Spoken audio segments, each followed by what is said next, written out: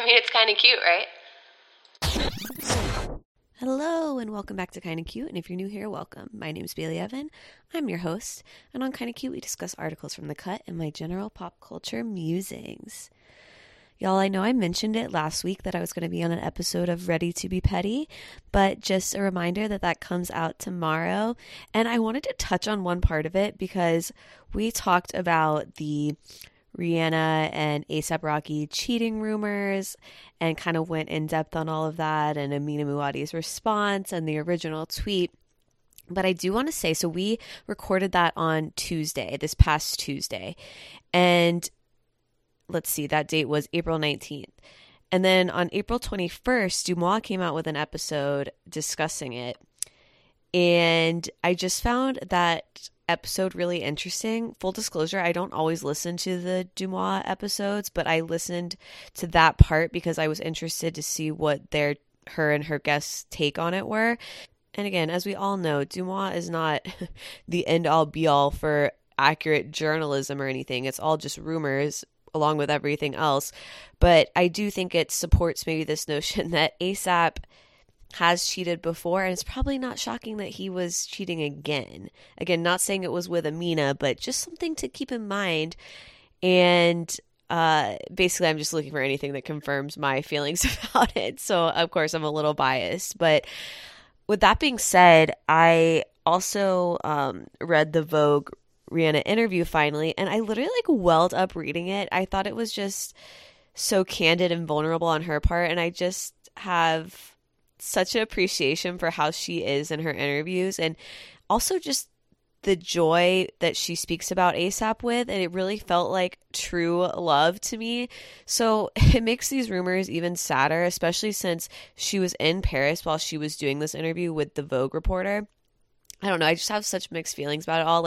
There's a really cute part where the reporter talks about what a good listener Rihanna is and how she tells Rihanna that she's trying for a baby alone, and Rihanna's response to it was just so heartwarming, and she even insisted on driving the reporter home because it was 4 a.m. and the reporter was like, I'm just going to get an Uber. And Rihanna's like, no, I insist, please let me drive you home. I think she's the absolute cutest, and I just have nothing bad to say about Riri, and I just don't think I ever will because I love her. Parasocial relationship style. I just am convinced I would get along well with her in real life, just like everybody else is convinced of. That being said, A$AP in general is just not having a great week. So on top of all of the cheating rumors, we also talked about this on Ready to be Petty. Shout out to Tori. I had so much fun with her. I would love to have her on sometime in the future, even though we don't have guests on here a lot. Hopefully one day she'll come on here and we can have a chat here as well. But A$AP was arrested when he was coming back from Barbados, and we discussed how there's pictures of Rihanna and A$AP at the Barbados airport as they were leaving. So he was detained by the LA Police Department, and it was in connection to a November 2021 shooting. And apparently that this shooting wasn't really reported on in the press at the time.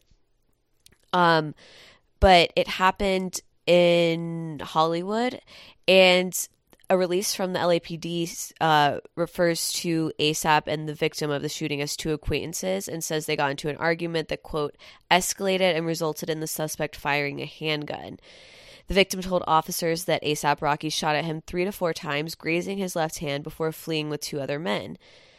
So I don't know exactly what's going to happen with that. He's set for trial currently in August.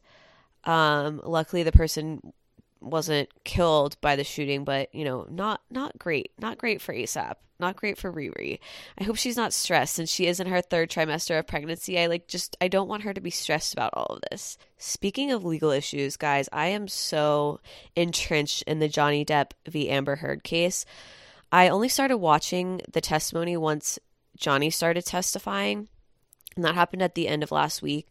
And I was just watching it for hours. I just had it on in my headphones while I was doing my work. And oh my gosh. So there's so much to be said about it because there's just so much going on. But I just wanted to comment on a few things. I'm not going to, sit here and be like, who's right in this, or I just am hearing so much about well, he's crazy, she's crazy. I just want to touch on some things that were interesting to me from sort of a lawyer perspective.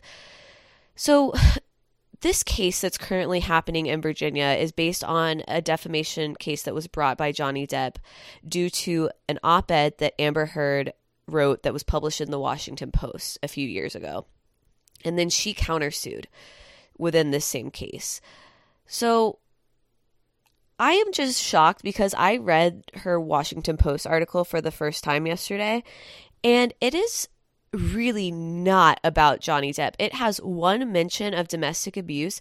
It's really more talking about the way women and the Me Too movement and kind of her becoming this spokesperson for it in a way. It's very general and just talking about the movement as a whole, in my opinion. Like I said, it never mentions Johnny's name. It mentions domestic abuse once. So I think it's crazy that Johnny brought this defamation claim based on this article. And I think it's spawning from the fact that he's so mad about the fact that he lost his libel case in the UK.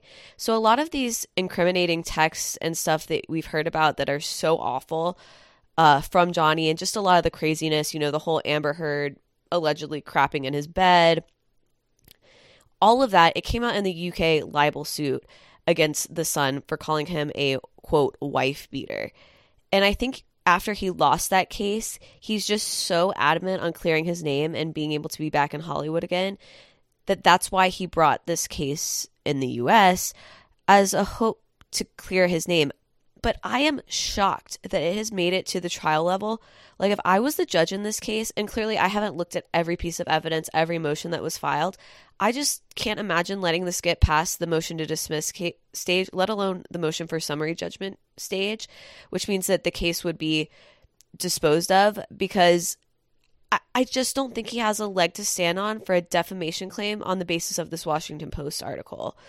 Literally, the line where she mentions domestic abuse, it reads as this: "Then 2 years ago, I became a public figure representing domestic abuse, and I felt the full force of our culture's wrath for women who speak out." Period. That's all it says. So, aside from that, I just wanted to comment on some things that were interesting to me in it. First off, I had no idea that Johnny Depp and Marilyn Manson had a friendship, and that to me is red flags, because Marilyn Manson, in my eyes, is scum of the earth. With everything that's come out about him and Evan Rachel Wood, she has a whole documentary. It's called Phoenix Rising. I haven't actually watched it yet because it's just, I know it's going to be so heavy and I want to see it. I've just been putting it off. But he seems despicable to me. So I don't think that goes very well to Johnny Depp's character evidence in this case, that the fact that they are friends.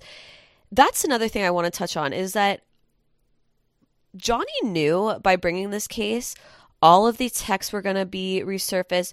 Every single recording that Amber has of him, which include audio recordings, video recordings of him throwing fits around the house in drunken rage, I think is safe to say. He's admitted that he was inebriated or on drugs during many of these incidents. Let's make it clear that Johnny knew all of this stuff was going to come out, because that's how discovery and trials works. Discovery, and I'm sorry if this is like you are all aware of this, but I don't know if I was fully aware of how this worked before I got into law. In the discovery process, every piece of evidence that a party intends to use or that they have in their possession is going to be produced to the other side. On top of that, any piece of evidence that a party wants to use as an exhibit at trial, they also have to disclose that to the other side. And at that point, a lot of times there'll be these things called motions in limine, and that's what a side uses to stop evidence from coming in at trial. But by the time trial comes, the parties are very aware of what the other side is going to use as evidence. And of course, they can object throughout trial to it coming in. Like, let's say, you know, they haven't had a motion in limine on it, but they want to object to a certain statement in a text message being used, because they might just say it's not relevant, right? Something like that. Or it's hearsay.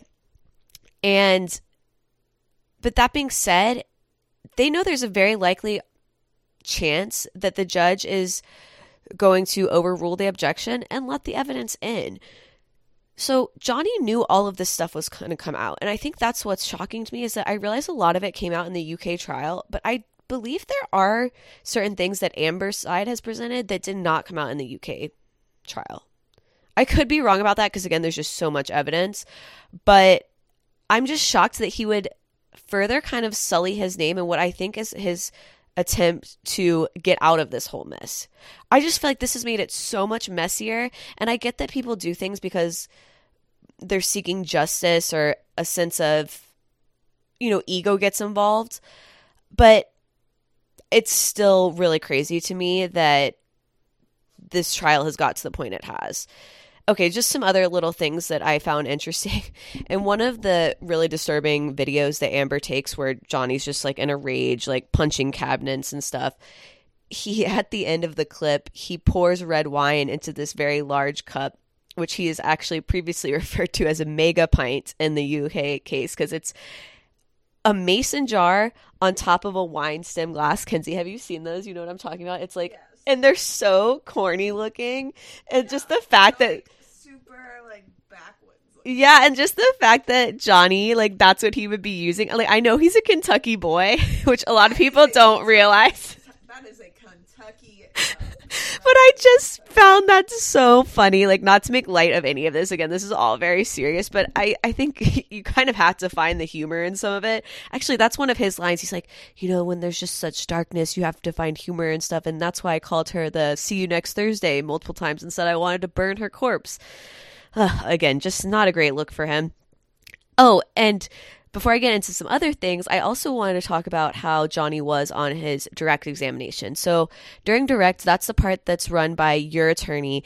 It's sort of your chance to get your story out in a largely uninterrupted way, because your attorney is asking you very open-ended questions. You can kind of just go into this long diatribe. But I was shocked at how long Johnny rambled in some of these answers. And normally before trial or even a deposition, your attorney's going to sit with you and they're going to walk through the direct questions with you so you know what they're going to ask. Nothing's coming out of left field. And you're going to kind of practice what you're going to say, right? Like, just to make sure that you're comfortable with answering the questions, because that's one part of the trial that you kind of have a lot of control over, right? Your direct examination by your own attorney. It's a chance for you to look good. I just couldn't believe how long he rambled in some of these questions and how off topic and how tangential he got in a lot of it. And it really, to me, was like the ultimate example of court as theater, right?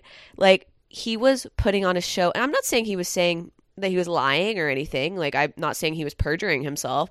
I just found it interesting that he really took it and ran with it. And I was so interested in knowing if his attorney was aware that he was going to be this long-winded with his answers, and if that was a tactical decision on their part. I'm sure it was, because this is such a high-profile case. I just cannot imagine they did not run through how his direct questioning was going to go. But again, just fascinating, the theater that was going on. And I didn't see Amber's testimony, but I found this line funny. It says, "He also accused me of having affairs with stars I auditioned with, like Leonardo DiCaprio. He would taunt me about it, especially when he was drunk or high, and had derogatory nicknames for every one of my male co-stars he considered a sexual threat. For example, Leonardo DiCaprio was, quote, Pumpkinhead. Channing Tatum was Potato Head, and Jim Turd Sturgis." I'm sorry, like, that's fucking hilarious. Pumpkinhead and Potato Head. And I have to give it to him, like, Johnny Depp is funny. Like, he has a sense of humor on the while he's giving his testimony. Not that I think that's appropriate, but are there parts that made me laugh? Yes. And I just think finding out so much kind of about his past and his long rambling direct answers about how he started taking what he referred to as nerve pills from his mom starting at the age of 11, and that he had tried pretty much every drug under the book by the time he was 15 years old. Like, really kind of just set up for a lifetime of rampant drug abuse. Oh, and another thing I just found interesting, just based on some prior discussions we've had about the Euphoria use of nudity in their shows and kind of how it's probably not necessary a lot of times.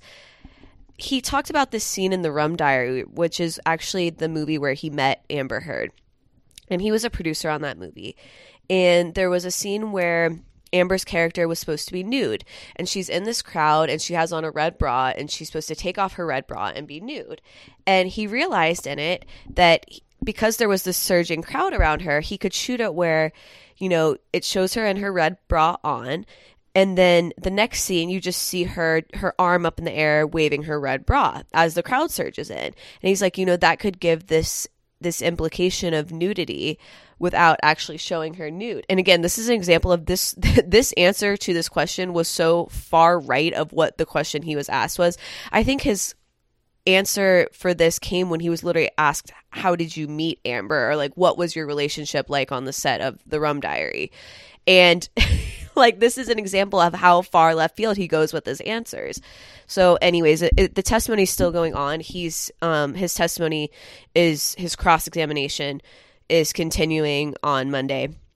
They took a break on Friday from the witnesses, so the lawyer still met with the judge to work out some items that were pending, but we're going to be back to testimony on Monday. So if you want to tune in, you can literally just look on YouTube, like Johnny and Amber Heard trial, and you'll see live testimony coming from NBC. And it's really interesting if you just want to see kind of a trial going on and how kind of slow it is, and the introduction of evidence and objections. I think if you haven't ever watched a trial before, it's really interesting. And speaking of crazy trials going on right now, we also have the Blac Chyna v. Kardashian trial, and that's sort of at the beginning of testimony. They had jury selection last week. The parties that are present are Kylie, Khloe, Kim, and Kris, because Kourtney and Kendall were dropped from the suit. And then there was also, in Blac Chyna's suit, revenge porn claims against Rob Kardashian, but that case has been bifurcated into a separate case and will be heard later. So we'll also see that happen. And I don't know her exact pleadings in that, but I could see her winning that because Rob 100% posted revenge porn about her. Like, there's evidence of it on the internet. So I think it'll also be intriguing to see how that case goes down. Okay, my next thing I want to talk about is a little bit of influencer scandal. I don't know how many of you guys are familiar. I would think you are, because just I feel like my age set who listens to this podcast, largely female, largely in their, late 20s, early 30s, or mid 20s, might be familiar with the influencer Tinx. And I've been a big fan of Tinx.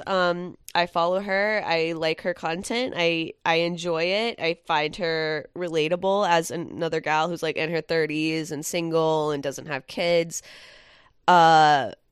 She's had some old tweets resurface that are not flattering. And the ones that really struck me was there was one where, a lot of them are not good, but really fat phobic ones. Her saying fat people at Coachella, LOL, and that literally came out as she was like going to Coachella. That got resurfaced. So that was very timely. She made a comment about Kim Kardashian. It says, Kim Kardashian is so fat, I don't know what to do with myself. #oops. And that was tweeted 10 years ago. So that was January 13th, 2012. I believe that. She was pregnant with North. Yeah. And I believe that Tinx graduated college in 2013. I graduated in 2011. So she would have been a junior in college when she tweeted this. So again, it's like, yeah, should we be like focusing so much on things people tweeted 10 years ago or canceling them for it? Maybe not necessarily, but I still think that's pretty gross to be tweeting crap like that when you're a junior in college. And it's interesting because she hasn't commented on it yet. And like I said, there's a lot of tweets that came up sort of about her political leanings. But again, I think to me, the ones that were most striking were that one, especially since she's always talking about the Kardashians and how much she loves them and using their products.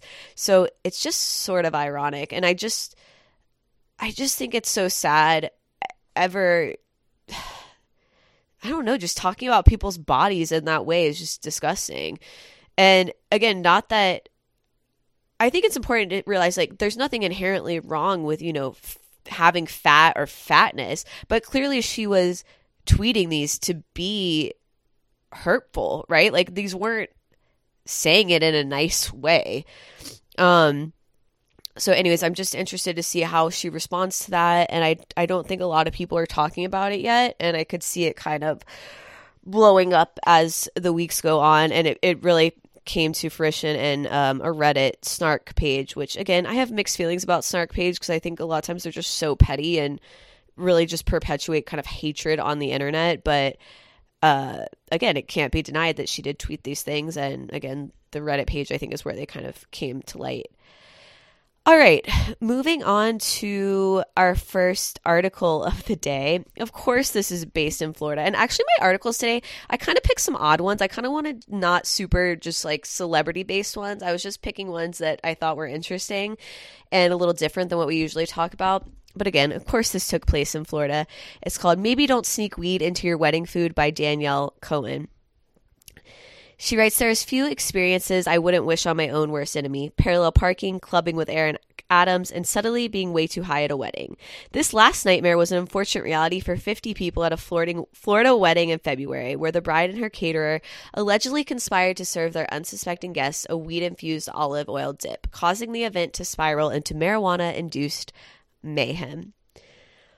I mean, first off, this is literally drugging people. There's no two ways about it. You are drugging people by doing this.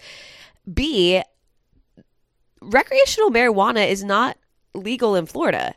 I am a prescription marijuana card holder, so I know for a fact it is not recreationally allowed yet.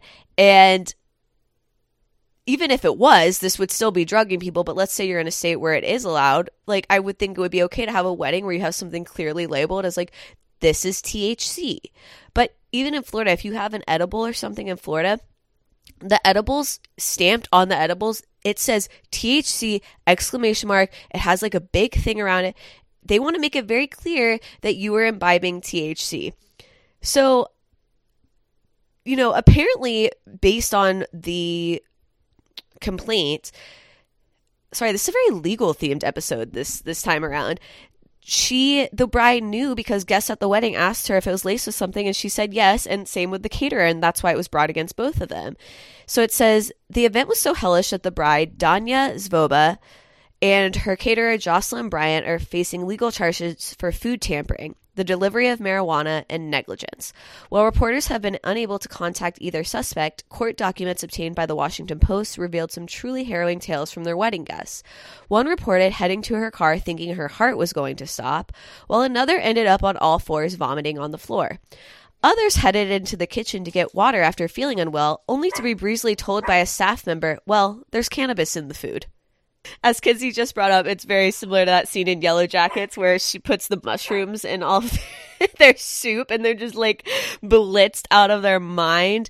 Also, as someone I think who has taken too many edibles on accident, in the form of like shittily made brownies, Kinsey and I can both relate to that experience. There's nothing that makes you feel worse. Like, you truly feel like you are losing your mind. The paranoia, the like intense panic attacks that can happen. I cannot imagine being at a wedding. I would promptly have to send myself home. I do not understand because I don't get drug, chemistry enough. But like, why is it that you hallucinate on edibles? Because like, I took it once. I remember my hallucinations and I was so fucking frightened. I also, all of the blood rushed to my knees and my elbows and I was like very white everywhere else. It was the scariest experience as far as eating something goes. Yeah, it's just not pleasant. So, and like I said, I'm sure this is a very relatable experience because I think a lot of us have been there, done that. All right, moving on. Stephen King's lifestyle content will haunt me forever. This is also by Danielle Cohen. This story is giving me very Rob Pattinson's pasta sandwich in the microwave. She writes, blame it on TikTok, but lately it seems like everyone is full of unsolicited advice on what to make yourself for dinner. No one is immune to the siren call of telling people what and how to cook, not even horror writer Stephen King, who recently shared some instructions for a meal that will haunt me forever. Please don't say I didn't warn you. So this is what his tweet reads. Dinner. Get a nice salmon fillet at the supermarket, not too big. Put some olive oil and lemon juice on it. Wrap it in damp paper towels. Nuke it in the microwave for 3 minutes or so. Eat it. Maybe add a salad. He then retweeted a response from someone named Cat_Swafford saying, I can vouch for Stephen King's salmon recipe for the microwave boys and girls. It's delicious. I have been microwaving salmon for years with different spices and then placed over jasmine rice. He then said, I have one thing to say to people slagging on my salmon recipe. Don't knock it if you haven't tried it. All caps, and he wrote it as OT, which is relatable. You know, I am a pescatarian. I love my microwave. I am a lazy. I have some Trader Joe's frozen salmon in the freezer. So I'm down to try. You know, like, it's more, which I think what people are disturbed by is like the smell that would emit from it. Because I do think there's a difference in cooking or air frying your salmon versus microwaving as far as smells go. I will say I air fried salmon the other day and I thought it turned out pretty well. Yeah, Kenzie said it was very good. I did like a little miso paste marinade, put it in there, got a nice little crisp on the bottom. I think that's my other issue with this. This is giving very much like soggy, wet salmon, which is fine. Like I do like a nice parchment paper salmon is nice. My other beef with this, olive oil and lemon is great seasoning. You can't go wrong with olive and lemon juice. But where is the salt? Where is the pepper? Where is the spice? Like, I need a little more something, a little more oomph. And salmon can take it. Salmon can take a lot of seasoning. So, I don't know. But I am going to try it, and I will report back. So, remind me, Kenzie, next time we make our salmon, I'm going to microwave it. Oh, she looks so disturbed. It's, you know, it's just another way of cooking something. It's better, you know, and this I will say, I think I said this when I, like, on my follow-up episode to Rob Pattinson pasta recipe in the microwave. Verge had texted me being like, no, I have this thing that makes pasta in the microwave and it's really good. So this is the thing. There's always going to be people out there supporting the microwave method. And I think you have to give some credit to that, because if there's enough people out there saying it's good, it probably is. I'm not trying to criticize the microwave. I understand it was genius invention. It's just, I do like a little crispiness on the salmon personally. I know, but this is for the purpose of an experiment, so we have to do it. All right. This is the creepiest way to get someone to date you. This article is by Mia Mercado. I'm literally including this one mainly because of how in Mia goes in this article. This transcends journalism. This becomes a full-on opinion piece, which obviously the Cut's breed of journalism is a little bit snarky in its writing. But this is how she begins the article. Fox News commentator Jesse Watters thrives on fuckery, and then goes on to cite a lot of problematic racist things that he's brought up. And then she says, during a recent episode of The Five, a Fox News panel show that plays in the lobby while you're waiting to get into hell, Watters shared this fun anecdote. Quote, when I was trying to get Emma to date me, he began, the first thing I did, I let the air out of her tires. And then Mia writes, haha, what? Question mark. So apparently he said she couldn't go anywhere. She needed a lift. I said, hey, you need a lift? She hopped right in the car. The other four panelists laughed and laughed. Fox News recent comedian Greg Gutfeld jokingly said, you're basically the Zodiac killer. And then when fellow panelist Janine Pirro asked, is that the first time you did it or did you use that before? Watters paused before saying, works like a charm. Oh, the heebie-jeebies this gave me.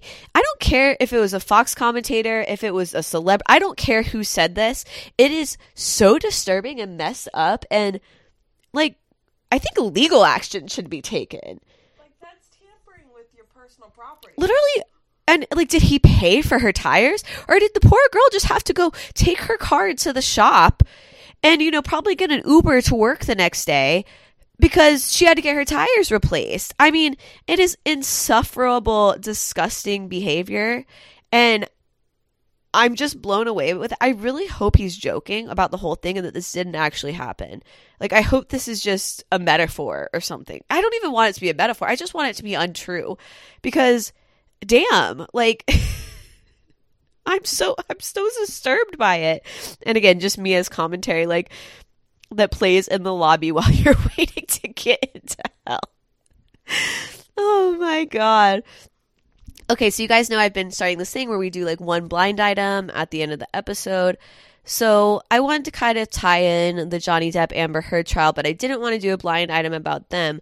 But Paul Bettany's name has come up a lot in these trials because a lot of the text messages that were problematic were between Johnny Depp and Paul Bettany. Paul Bettany, most recently, you might have seen him in WandaVision. He plays Vision, so he's part of the Marvel Universe. So this blind item is from December 9th, 2020, and it reads, while promoting this new streaming movie, the foreign-born A-list actor of the movie has made it very clear he will not be discussing any of the legal drama that has recently touched his life.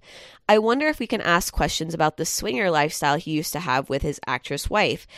That is much more fun anyways. So to fill this in for you, Paul Bettany was promoting a movie. He made it clear he will not be discussing any of the legal drama that involves Johnny Depp that was touching his life. And this is from NT's website, Crazy Days and Nights. NT is saying, I think it'd be more interesting to ask about his swinger lifestyle with Jennifer Connelly, who's Paul Bettany's wife. So this I found intriguing because, as we've touched on, celebrities are always going to be cheating. There's always going to be coke. But hearing about celebrities who have maybe kind of openly a swinging lifestyle, I find that fascinating. And Jennifer Connelly and Paul Bettany, they kind of have that very buttoned up look. Like, not to judge people on how they look, but I think they both look so classic and elegant and refined. So the thought that they're swingers, I'm just like, ooh, spicy. Like, does anyone have anything to say about this? And as usual, take blind items. I wish I had a better saying than take them with a grain of salt, but they're never confirmed. This isn't journalism. Who knows if it's true?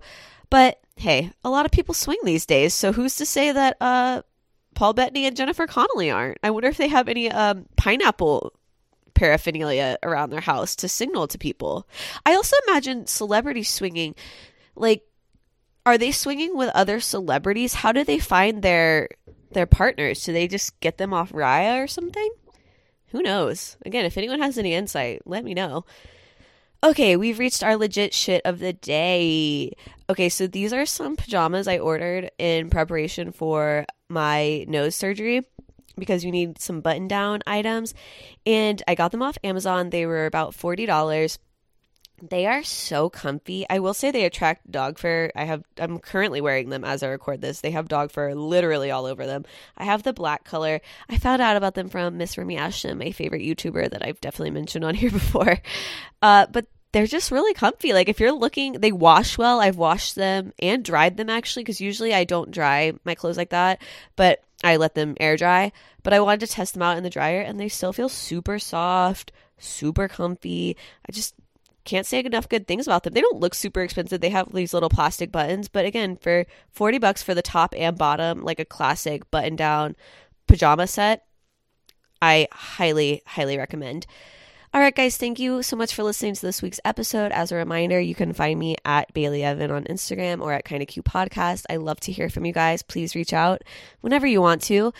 And you can also find me at TikTok at Bailey Evan. Please tag me in your Instagrams if you listen to this episode. Tell a friend about it. Send them the link to the episode if you enjoyed it. And as usual, if you could please leave a rating on Spotify or on Apple Podcasts, a written review and a rating would be so lovely. And just one more reminder that my episode with Tori from Ready to Be Petty will be out tomorrow if you would like to give that a listen. And another shout out to her. Thank you guys so much, and I will see you next week. Bye.